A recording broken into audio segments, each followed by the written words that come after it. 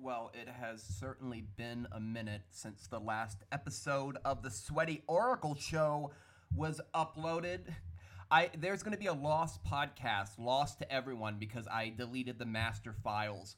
So, the day of the Square One Twitter fiasco, let me set this up for you. My little sister, who I haven't seen for 3 years, is coming home from where she goes to school. Haven't seen her since before the pandemic, the Christmas before the pandemic. Really excited about that. I wake up and I think, what time did they say they were announcing it? The fake Twitter, 10 a.m. Like at 10:01, I was getting in the shower. I just gotten done shaving my head and I checked Twitter and went, oh look, it's yay. And took my shower, didn't look up anything else, came downstairs, quickly banged out a video for TikTok announcing that Square One had tweeted they were coming to Broadway, and then started to record a podcast. And it wasn't until like 45 minutes into the podcast that I looked at my phone and I was like, why do I have more notifications than I ever have? And I began to understand what was going on, and the day evolved from there. A day of anxiety, and it was so stupid that I want to pretend like it didn't give me any anxiety, because I didn't pull this prank. I didn't have anything to do with it, and I still stand by with my entire reputation. I know some of you are like, you have no good reputation, but I've announced a lot of things early. I'm not trying to toot my own horn, but like dozens and dozens of things I've been correct on. I got duped by a Twitter account, but I stake on my entire reputation that Sondheim musical is coming to Broadway, and it's not named Square One, but blah blah blah blah blah blah. I'm done talking about that. Anyway, those podcast files have been completely deleted. No one will ever hear them ever. And I just needed a little bit. I wanted some time off. I wanted to spend time with my family. I got a new robe for Christmas. I wanted to spend time laying down in it. A week from today, I am going to New York City for some business things and for some very important personal things. And thanks to two friends and followers on TikTok, I'm getting to see 2 shows. I'm getting to see Top Dog, Underdog, and I'm getting to see Death of a Salesman, and I'm overjoyed about that. I still have a spot for one more show, and I'm just going to see what's cheapest that day, because I would love to, it's either going to be Strange Loop or Hadestown. So it's going to be luck of the cheap draw. Let me take a sip of water.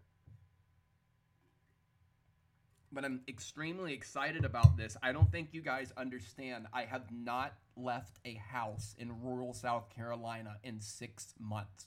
No social interaction, no dates, no going out to do anything, nothing. I put myself in a timeout. I needed to mentally fix myself a little bit after the 3 hardest years of my life. And I'm really excited to venture back out into the big wide world and to go to New York City. It's also my birthday pretty soon. It's my birthday! Yay! I'm turning 32, which is older than most of you have a concept of. It is older than I have a concept of.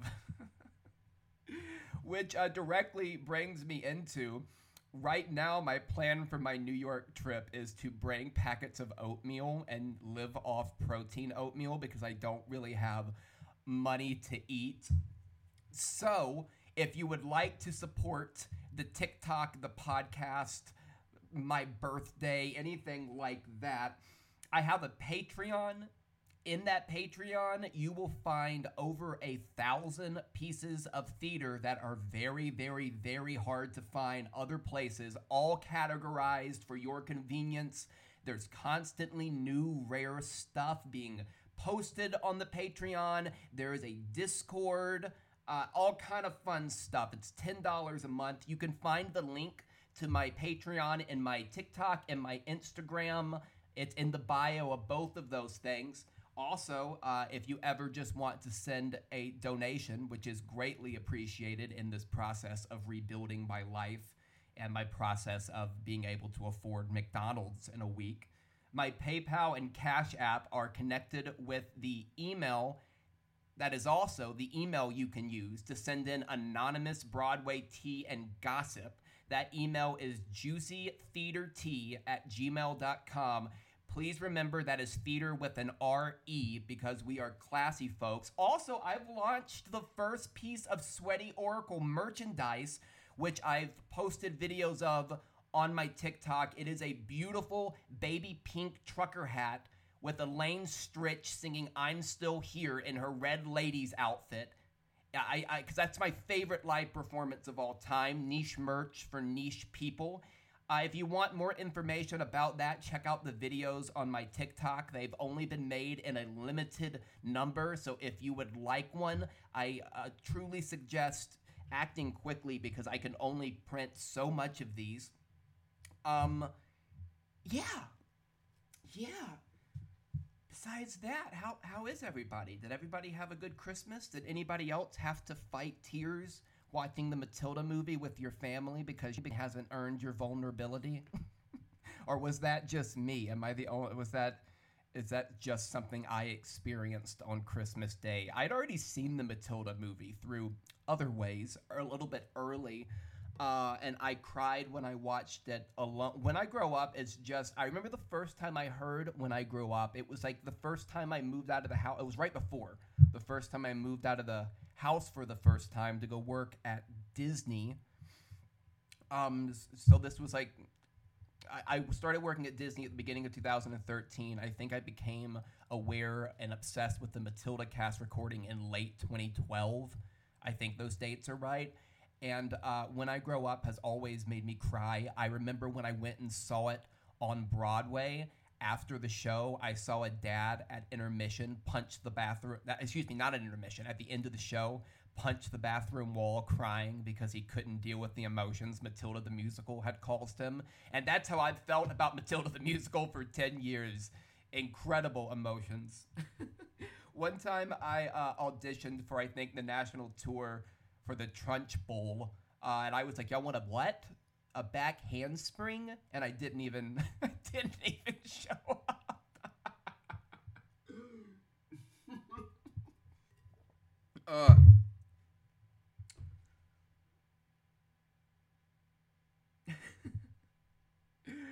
When my siblings, sorry for that little pause, I was drinking some water. When my siblings were here, we watched all these home movies, but we didn't watch my favorite home movie, which is I used to make my mom set up the camera, and I would set up this little tiny TV we had and plug the wires from the camera into it so I could have a live feed of what I was doing.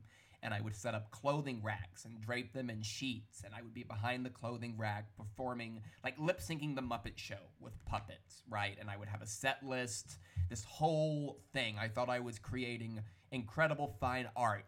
I still think I was. And one of these performances on tape that we have, I enlisted my two younger brothers for the end of it. And the end of it was supposed to be like this Brechtian fourth wall moment where they tore down the clothing racks and you saw the puppeteer and you saw the puppeteer watching a live feed of what was going on. I had this whole thing planned with them. And they tore down the clothes racks early.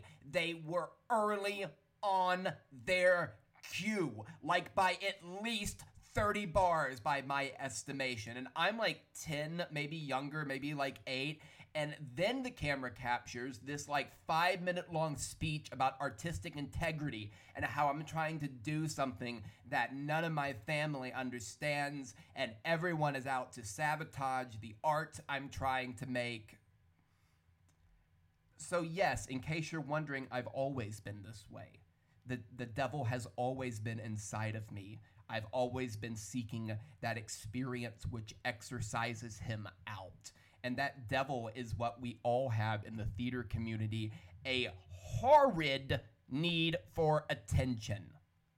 A horrid need for attention. It's just best that you look yourself in the mirror and realize this. Yes, you can be in it for the art too, but you can be in it for the art without being in it for the attention. Theater inevitably is attention, instant gratification. It's not even like if theater was a drug, it's not like weed, it's not like alcohol, it's like heroin. When you're performing theater, that attention you want goes straight into your veins instantly, and you feel it, and it's this euphoric feeling, and you keep chasing that dragon, and you keep chasing that high forever, and it never ends. And we're all doing that in the theater community in our own little ways, except for people who do lighting and set designs and stage managers. You people are like the saints of the theater world. You are the good ones. You are the beautiful souls among us wretched devils. Attention-seeking wretched devils. And like, I acknowledged this to myself years ago, and I don't know if the recognition of this makes it any better when I perform the act of attention-seeking through the theatrical arts. But I do feel that we have to admit this to yourself. If you haven't looked in the mirror at the beginning of the day and done your best, all that jazz, Bob Fosse, it's showtime, folks. We got to stop lying to ourselves. Okay, that's the first step of overcoming it. It's kind of like the first step of becoming a great actor is just aggressively playing yourself. That's what Broadway recasting nowadays. Oh, I found a new rant. That's what Broadway recasting these days does not understand. Not even in the slightest does Broadway casting nowadays understand this. You cast the actor. You cast the actor to play themselves, and that is always where the greatest performance come from, because the greatest performances come from intense truth, and the only real intense truth a person can inhabit is personal truth. Okay? Gotcha. That's why, I'm rolling up the sleeves of my Tony Soprano-like robe. I'm going. That's why Andre DeShields and Amber Gray were such theater magic in Hadestown, because Amber was playing an expression of herself. Hermes was an expression of Andre DeShields. Those things were mutually exclusive of each other. They were their characters in a sense, and that's what made those performances visceral. It made you feel like you were on a motherfucking giga coaster. You're at Cedar Point, motherfucker, and they forgot to put your harness on. Hold on tight. Who knows where the fuck you're going? Maybe you're getting back to the station. Maybe you're getting slung into the lake. Maybe straight to the lake with ya. That is the thrill of performances like that. Broadway recasting does not quite understand that yet. Broadway recasting tries to find people to carbon copy those people's originality. I remember seeing Hamilton with the original cast. I won the lottery. I don't have any money. I won the lottery in December of 2015. Wow, that's almost 10 years ago. Anyway, I was completely, there was no way to see that original cast live during the fervor of the moment, of the Hamilton moment, and not have been completely taken away with it, because you really felt like you were at an event of a lifetime. And in a way, I guess you were, because I think that was the end of an old era, of that era of theater. We just didn't realize it. Anyway. I remember turning to my friend who was a casting agent at the time after the show, and we were discussing this, and I told her, what's gonna be sad is when they start recasting and it becomes impersonations of Daveed Diggs. And I don't want to poo on the actors in the role because it's 100% not their fault, like 0% their fault. They are there for a job, and they have to do what their job tells them to, and what their job tells them to generally is copy the original performer. So again, to no fault of the performer, in my opinion, it starts developing this thing where it becomes a photocopy of a photocopy of a photocopy of a photocopy of a photocopy of a photocopy. And the longer the show runs, the less resolution the photocopy has when they scan it again, because the motivation is lost. It's become stomp your foot here, but the motivation as to why the original performer stomped their foot in that moment and made that moment exciting with a foot stomp is missing, and the whole thing relies on motivation. You dig me?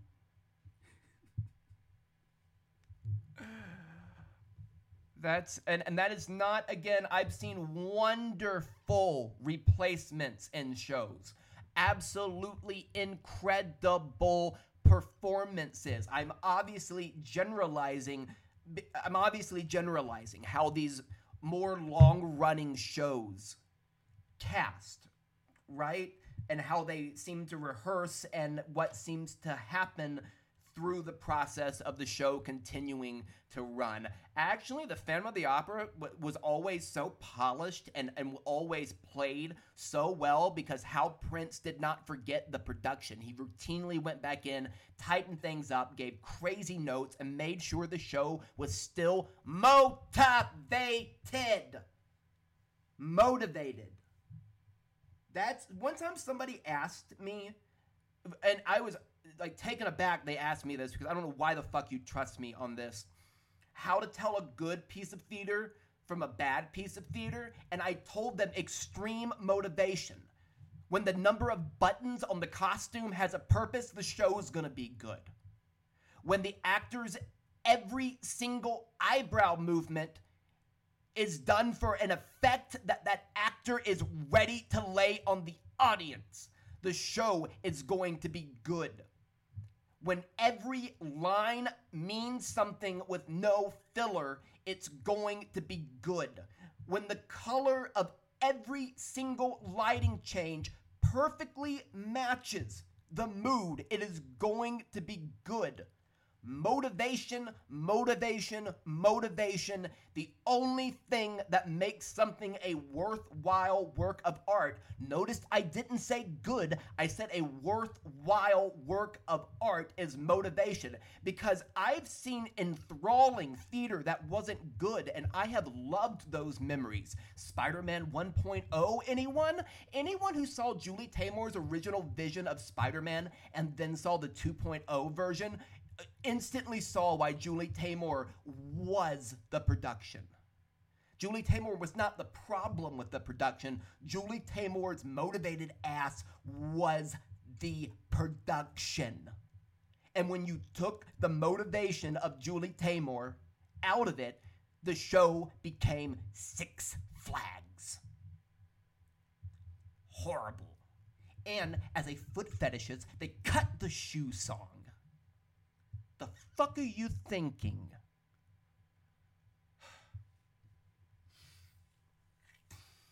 I honestly think, even after reading Song of Spider-Man, that the producers went out of their way to make Julie Taymor a witch in this, when the obviously witches were Bono and The Edge. You cannot have a good musical with bad music. And God, that music was bad. Think of if somebody like Radiohead, like if Tom York from Radiohead had written a Spider-Man musical. Think about if Tim Minchin had written a kind of cheeky, I'm a kind of cheeky guy, I'm a kind of cheeky Australian man writing musicals. Imagine if he wrote a Spider-Man. There was a good idea in there that was instantly shot in the heart by Bono and The Edge's score. Excuse me one moment. I have a personal heater on in my room, and I'm spitzing over here. It's got to be turned off. Beep.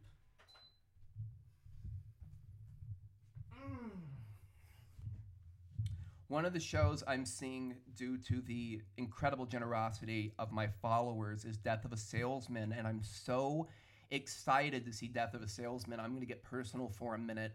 I read Death of a Salesman for the first time very, very, very late in life. I'm taking a drink of water. I read it in 2018 when my life was in a weird place. I got it at a secondhand bookstore in Greenville, South Carolina. And at the time, I was living with my family, and they were living by a river. And I could walk down this path and be completely isolated and sit on a rock in the middle of the river and read. And I would spend hours every day doing that. I was working at Whole Foods at the time, but when I was not working at Whole Foods, I was sitting on a rock reading cheap used plays. I had always been meaning to read, but hadn't. And I read Death of a Salesman probably in like March or April of 2018, and was just, I didn't know what to do with how much it moved me on the page. It usually takes a performance or a director to help me be moved to that degree, but this moved me instantly from the page. It just took over my mind in a way plays on the page rarely do. The only other play I can think of that totally took over my mind the first time I read it straight from the page was Angels in America. I know that may be a controversial opinion. So I read Death of a Salesman sitting on a rock in one session, and I've been estranged from my biological father for a very, very, very long time, really since like early high school, but it started before that. And there was no, like, we lived close to each other. He had ways to communicate with me, and throughout the years, I would reach out to him, either writing him letters or I'd call him and try to plan things with him, and he would always cancel at the last second, or he wouldn't even, respond. And eventually, he just deleted me on Facebook randomly one day. So he cut off all communication. And I tried to reach out a few times. But after I read Death of a Salesman, I sent him a message that was like, look, I've got to get on with my life. And I got to get on with this, with us. This is the last time I'm reaching out. This is the last time.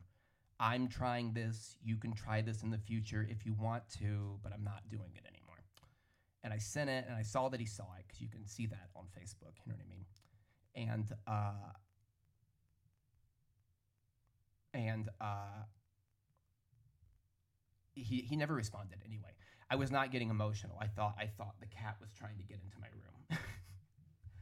I was not getting emotional. And he died a few months after that. He was violently addicted to drugs, which is the reason I don't drink, really, or participate in anything that can cause addiction. I'll smoke a little weed every once in a while. I love Delta 8. I love Kratom, but, like, nothing that's going to kill me. I stay away from it on purpose, even in small quantities, because I know where I come from. No Lewis man has, like, lived that far past 60, because they're all kind of stupid. That's mean. I mean, it's mean. But Death of a Salesman, it got me through that weird time period of what does the death of this man who very much disappointed me means. And I've never seen it live. I still haven't seen it live, which makes it all the more exciting to go see it on Broadway. I cannot tell you how excited I am for it. I'm going to lose my mind in not in a way where I stand up and go to the lip of the stage and yell at Willie Loman. In case you don't know what I'm talking about, there was a freak out at Death of a Salesman recently where a person who was obviously having a mental health crisis, and I've seen people say that she was maybe she smoked something, maybe she had too much to drink. You can still be having a mental crisis just because you're high or drunk. You know what I mean? Mental crisis and sobriety are not mutually exclusive. I don't know if I said that right, but you know what I mean. You know what I mean? Just because you're drunk does not mean it's not a bit of a crisis. And this person was having a crisis. And like, number one, would I be frustrated if I was an odd? So I have this kind of hypocritical thing on this, right? Would I be frustrated if I was an audience member? Yes, because it takes a lot for my autistic ass to tune everything else out around me. And it takes a lot for me to even tune down like the thoughts in my head and like my feelings from the day to completely release myself over to a production. So when a production like I really think I'm going to find this production that totally grabs you and immerses you in a new world, if that illusion was suddenly broken, so like not violently physically, I don't want to use the word violently because there was no violence committed, but abruptly is the word I'm looking for, right? I would be a little bit miffed. There was this yuppie white woman sitting in front of me. My very first Broadway show I ever saw, it was the original cast of Billy Elliot on Broadway. It was in January of 2009. It was my first time in New York City. It was my first time in a Broadway theater. It was my 18th birthday. I almost said it was my first time being 18, which I guess is true. So I was just, ready for this, what I thought was going to be like a looking at God experience. In a way, it was. And the woman in front of me kept texting on her BlackBerry. Remember, this is 2009, but I can still see the BlackBerry because it pissed me off so much. So the woman in front of me keeps texting, and the usher luckily walks by and tells her to put it up, and she like nods the usher off and then continues to text. So I tap her on the shoulder and let her know exactly what I think about her, and the phone was not seen again because I did not want my illusion ruined. I refused to have the illusion ruined.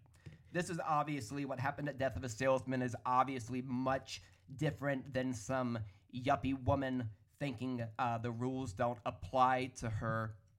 But where this gets hypocritical is I kind of love that a production of theater is so powerful, it causes such intense audience reactions, because I've been reading audience reports from this show where people are like gasping and audibly sobbing and sometimes yelling, and some stuffy theater members are kind of turned off by that, but I am just enthralled going in that there is a production of a play on Broadway, not a musical, a play that is causing audience members to have visceral reactions. Is that not... I know that theater etiquette has changed many times throughout the years. I know it changes from like country to country and culture to culture. And I know that a lot of people have different preferences. And I know that I'm being hypocritical. But it's kind of beautiful to me when people engage with the art they're looking at and don't just sit and and maybe have some silent tears. I think that is a testament to the power of what we can do with the theater. Why is my mouth so dry?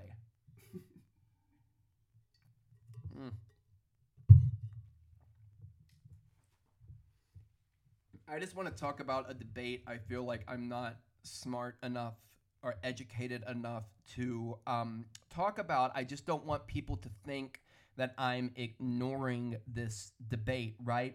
So this was not a blind item. This is from somebody who I cannot out the source because they are very close to the situation. I verified that they're close to the situation. This is a verifiable account, okay? And the account that they gave me recently and told me I could report on was that Hedwig and the Angry Inch, the Broadway production, I almost said Broadway revival, the Broadway production almost came back to Broadway for a very short period of time before the pandemic happened and ruined everything. And it was going to star the two original stars, Neil Patrick Harris and Lena Hall. and it was coming back in a big theater for a limited run, a theater like the St. James, and it was really coming back so HBO could film it for HBO Max and HBO. And then the pandemic happened, and now that's back on the table. I see the comments and I see the debate of should what should a cis person be playing Hedwig? And I consider myself not like he, them, non-binary. I've played Hedwig. I asked myself that question a lot through the process. I still don't know what the answer is. Even as a non-binary person, I don't know if I should have played the role. Textually, I don't know if the character of Hedwig considers themselves a trans woman. The creators would say Hedwig doesn't.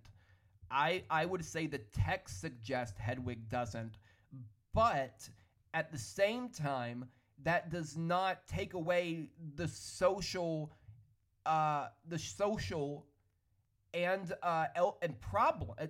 It does not take away the perception problem of having a cis person in a dress playing a trans woman, air quotes. I hope I said all that eloquently.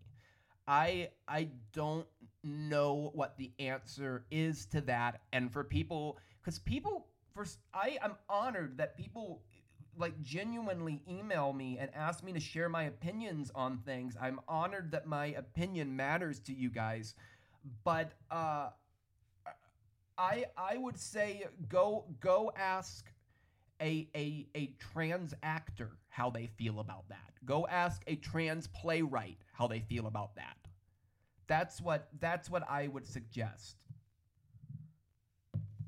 Don't ask my uninformed non-binary ass. And I know non-binary is in the trans bubble, but you guys know what I mean. You know the people you should be asking, because that's the opinion on this that matters, not anybody else's. Ask them, and let's listen to them when they speak. Okay. Broadway has a hard time with that because when black performers on Broadway over the pandemic begged Broadway to change and Broadway promised they would, it was just empty promises to get them off their back. You know what I mean? Like it was bullshit promises. Broadway will make a promise to change, but really all they've done is make a press release so that they look good on social media. They don't have any plans in place. They don't have any way. They don't have any thought as to how to actually implement what they are speaking of implementing, nor do they want to, because they don't really want to do anything that doesn't suit their financial bottom line, which is something that's kind of killing theater. This idea that it has to suit a financial bottom line. Yes, everybody wants their shows to be profitable, right? But there was a culture shift when Disney started being successful on Broadway and other corporations realized they could do this too. So we started to get this bottom line theater. We started to get bottom line adaptation of famous Warner Brother movies and famous 20th Century Fox movies because everybody wanted a piece of that sweet, sweet Lion King pie. Have you found it yet? Have you found it? You haven't, because it's artistically bankrupt. It's corporate theater. It's corporate theater. How on earth did I start this rant? Wow, I don't even remember, and it was like 30 seconds ago. I guess it wasn't important. Something about lowest common denominator theater, corporate theater. Who gives a shit? Who gives a shit? Swear to God, if I don't live long enough to see the Muppets come to Broadway, I don't want to have lived at all. I know the last rant was about the corporatization of the theater. I know the Muppets are owned by Disney. I know if the Muppets came to Broadway, it would be a Disney production. Please know that I'm a huge, giant motherfucking hypocrite. And after that, directly after the unfinished rant about the corporatization of theater, I want their corporate asses to give me the Muppets on Broadway immediately, because I don't want to have lived at all if at the end of my life the Muppets never came to Broadway.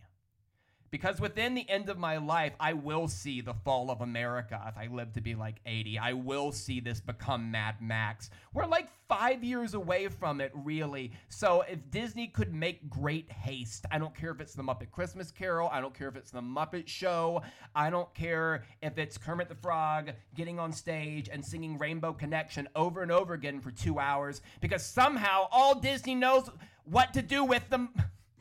Let's start over. Because somehow the only thing Disney knows how to do with those characters is put stock images on cheap things and have Kermit pop up and sing Rainbow Connection. That's all the characters are now. They are vehicles for Rainbow Connection. And sometimes Legos, because I'm looking at all the Legos right in my eyesight right now. That was nice, Disney. I'll give you that one. I know if the Muppets come to Broadway, it won't be top tier, because Disney is something. Oh, I'm here now. Because Disney is they are only concerned with the bottom line when they produce anything. They're only concerned with the bottom line, which is why Disney's art is bad, and which is why all these corporate Broadway shows are bad. Oh God, this rant. Because you cannot make great artistic decisions when the only goal is the bottom line. You just can't, because then it is an exercise in greed and not an exercise in artistic expression. And yes, creatives need to be reined in sometimes. If you don't know the story, let me tell you the original story that Julie Taymor pitched for Act 2 of The Lion King when Disney's Thomas Schumacher asked her to make a presentation for the Disney board. You're going to think I'm doing an Andy Kaufman bullshit lie. Look it up. I'm telling 100% of the truth. In case you don't know it, let's talk about the legend of Papa Croc. So Julie Taymor pitched Lion King until the death of Mufasa, spoilers, until the death of Mufasa, it playing like the movie. You know what I mean? Like, it's basically recapping the events of the movie in her Julie Taymor way. After that, Simba still goes and finds Timon and Pumbaa, but then Timon and Pumbaa and Simba, at the beginning of Act 2, stumble across a Las Vegas-style city in the middle of the desert. And they get to this city, and it's populated by human-animal hybrids and run by Papa Croc. Papa Croc is a crocodile human hybrid, as you may have ascertained from the name Papa Croc. So Papa Croc is like a mobster, and he woos Simba, and he makes Simba his prize fighter in this like boxing arena he has in one of his hotels in this Las Vegas furry hell we've descended to. And Simba's like, ooh, I'm a star. And he's boxing people, and he's boxing other animals. He's knocking them out. And Simba's like, I'm the best. I'm the best boy. I'm a movie star or whatever. And then he finds out his next opponents that Papa Croc is making him fight. He finds out the next opponents in the ring are going to be Timon and Pumbaa per Papa Croc's orders. And then he finds out that the way this city operates is they have cut off all the water to Pride Rock to divert it to Papa Croc's furry Zootopia shithole. Hell. So Simba has had enough of that and fights Papa Croc instead and destroys the dam that's holding all this water back from the Pride Lands, thus, I'm sure, eventually killing all these human animal hybrids who had enough sentience to know what a brutal death, dehydration will be. And Simba returns back to the Pride Land and fights Scar. Scar might have had it in with Papa Croc too, I forget. And everybody happy, except for the furries in Zootopia Land. And the reason I laugh every time I talk about this is, can you imagine Michael Eisner's coked up ass? Allegedly, I have no idea if Michael Eisner did coke, but it was the 90s. It was the 90s. Can you imagine Michael Eisner's face during this presentation? Can you imagine Thomas Schumacher turning white as Julie Taymor passionately pitches the tale of Papa Croc? So definitely creatives need to be reined in sometime.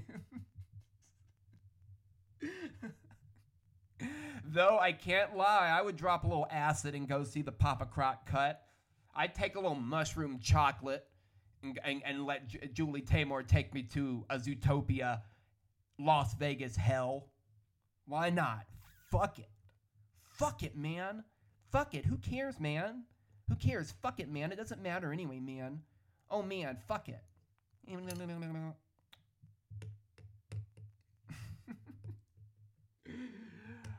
Oh, everybody keeps, not everybody, like one or two people have asked me who I think, or if I've heard who is replacing Lena Hall as Audrey in Little Shop of Horrors. I'll tell you who it should be if there was a god. It should be Ellen Green if they want to get their ticket sales up. But let me forewarn you, there is no god, so that won't be happening. But can you imagine the furries? I'm still on Papa Croc.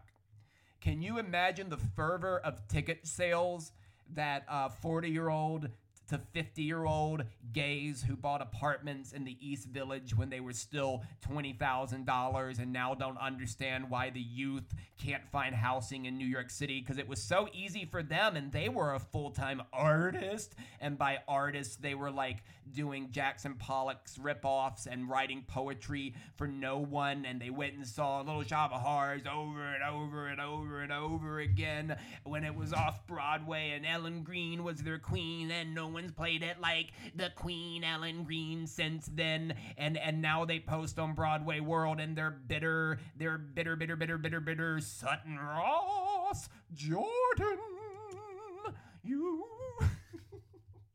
after 8, and they only live for moments when they can relive their youth moments when Ellen Green does Little Shop of Horrors at City Center and it sells out in 30 minutes. You know that crowd? They will at least propel your show for 6 more months if you get Ellen Green in there. If you lowered the keys for Tammy, you can lower the keys for where Green is now, okay? Make your money, make the smart move, monetize gay men who live in the East Village over 40. That's my advice to the producers if they are listening. That's your audience. That's the ones with the money. Monetize them if you don't want to close.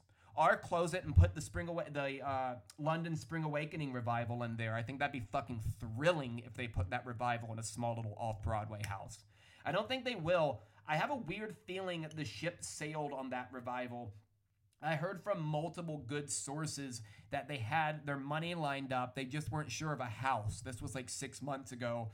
I guess it's not happening. I think the ship has sailed.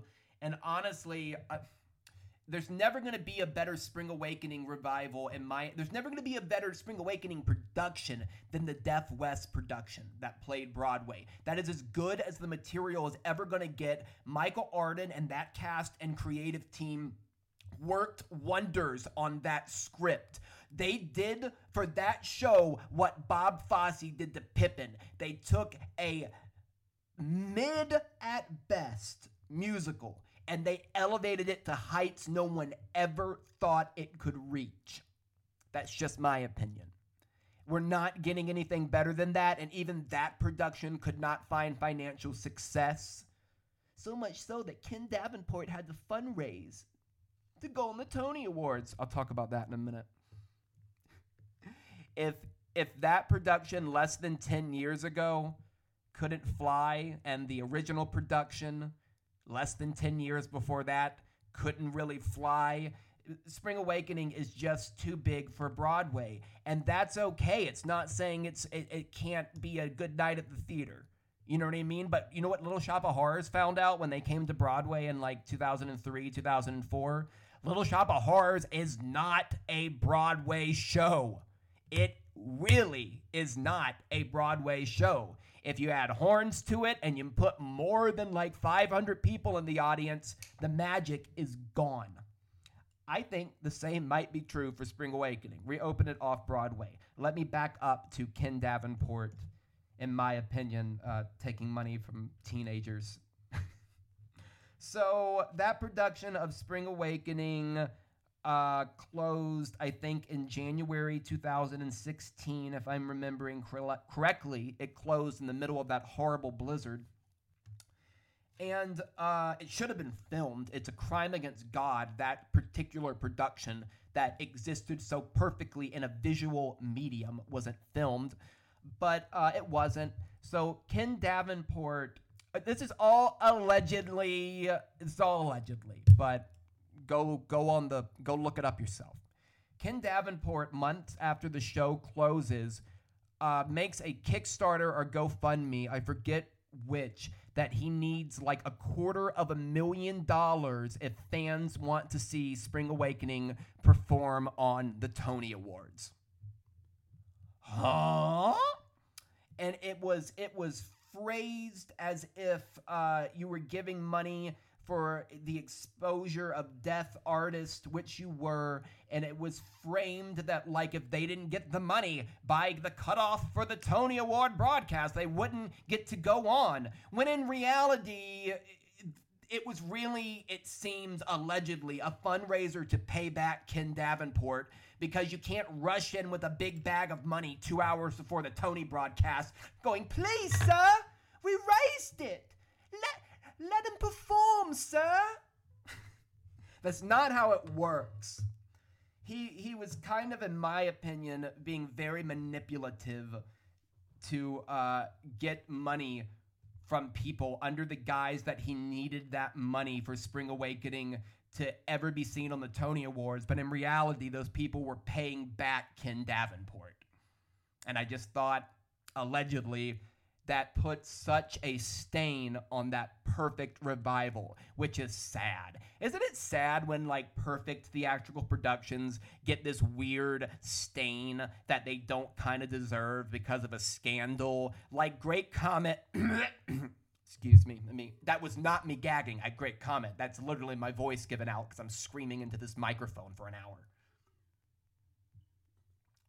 It's like the Great Comet Oak thing, which I don't know what the hell to think about that. I don't know what the hell to think about that.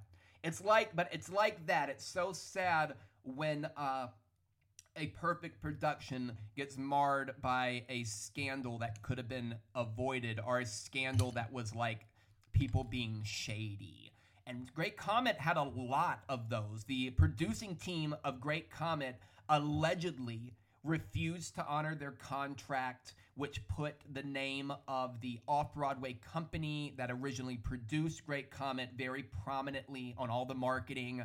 Dave Malloy had to sue them because they withheld royalties from overseas productions. It's just so sad when a perfect production gets this tacked to it, especially post-mortem. And that's what I felt like with Spring Awakening, and obviously what I felt like about Great Comet. My voice is given out. I've missed doing a podcast. When I got ready to do this today, I kept going, "Oh, why don't I want to do this? Why don't I want to do a podcast? I don't have anything to talk about. Why would anybody listen to me?"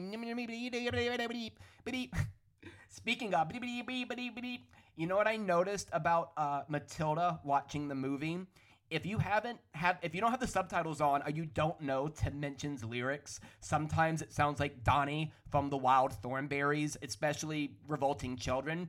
We get a feeling right, we get a bit wrong tonight, ding ding ding ding bang, a little bit naughty.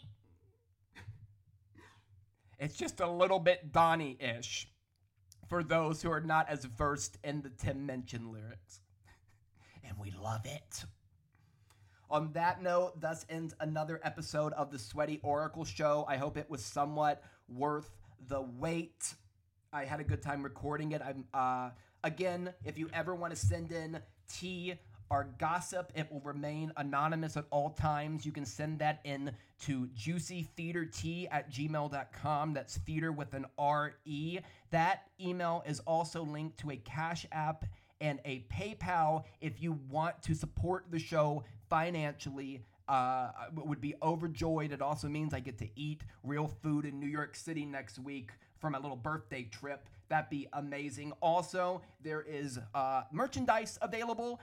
Again, head over to my TikTok at Sweaty Oracle. I assume you all know how to get to my TikTok if you've made it into my podcast to see pictures and video of that and learn how to purchase. If you are interested, I would do it quickly because I am going to run out of the first printing, I think, within this week.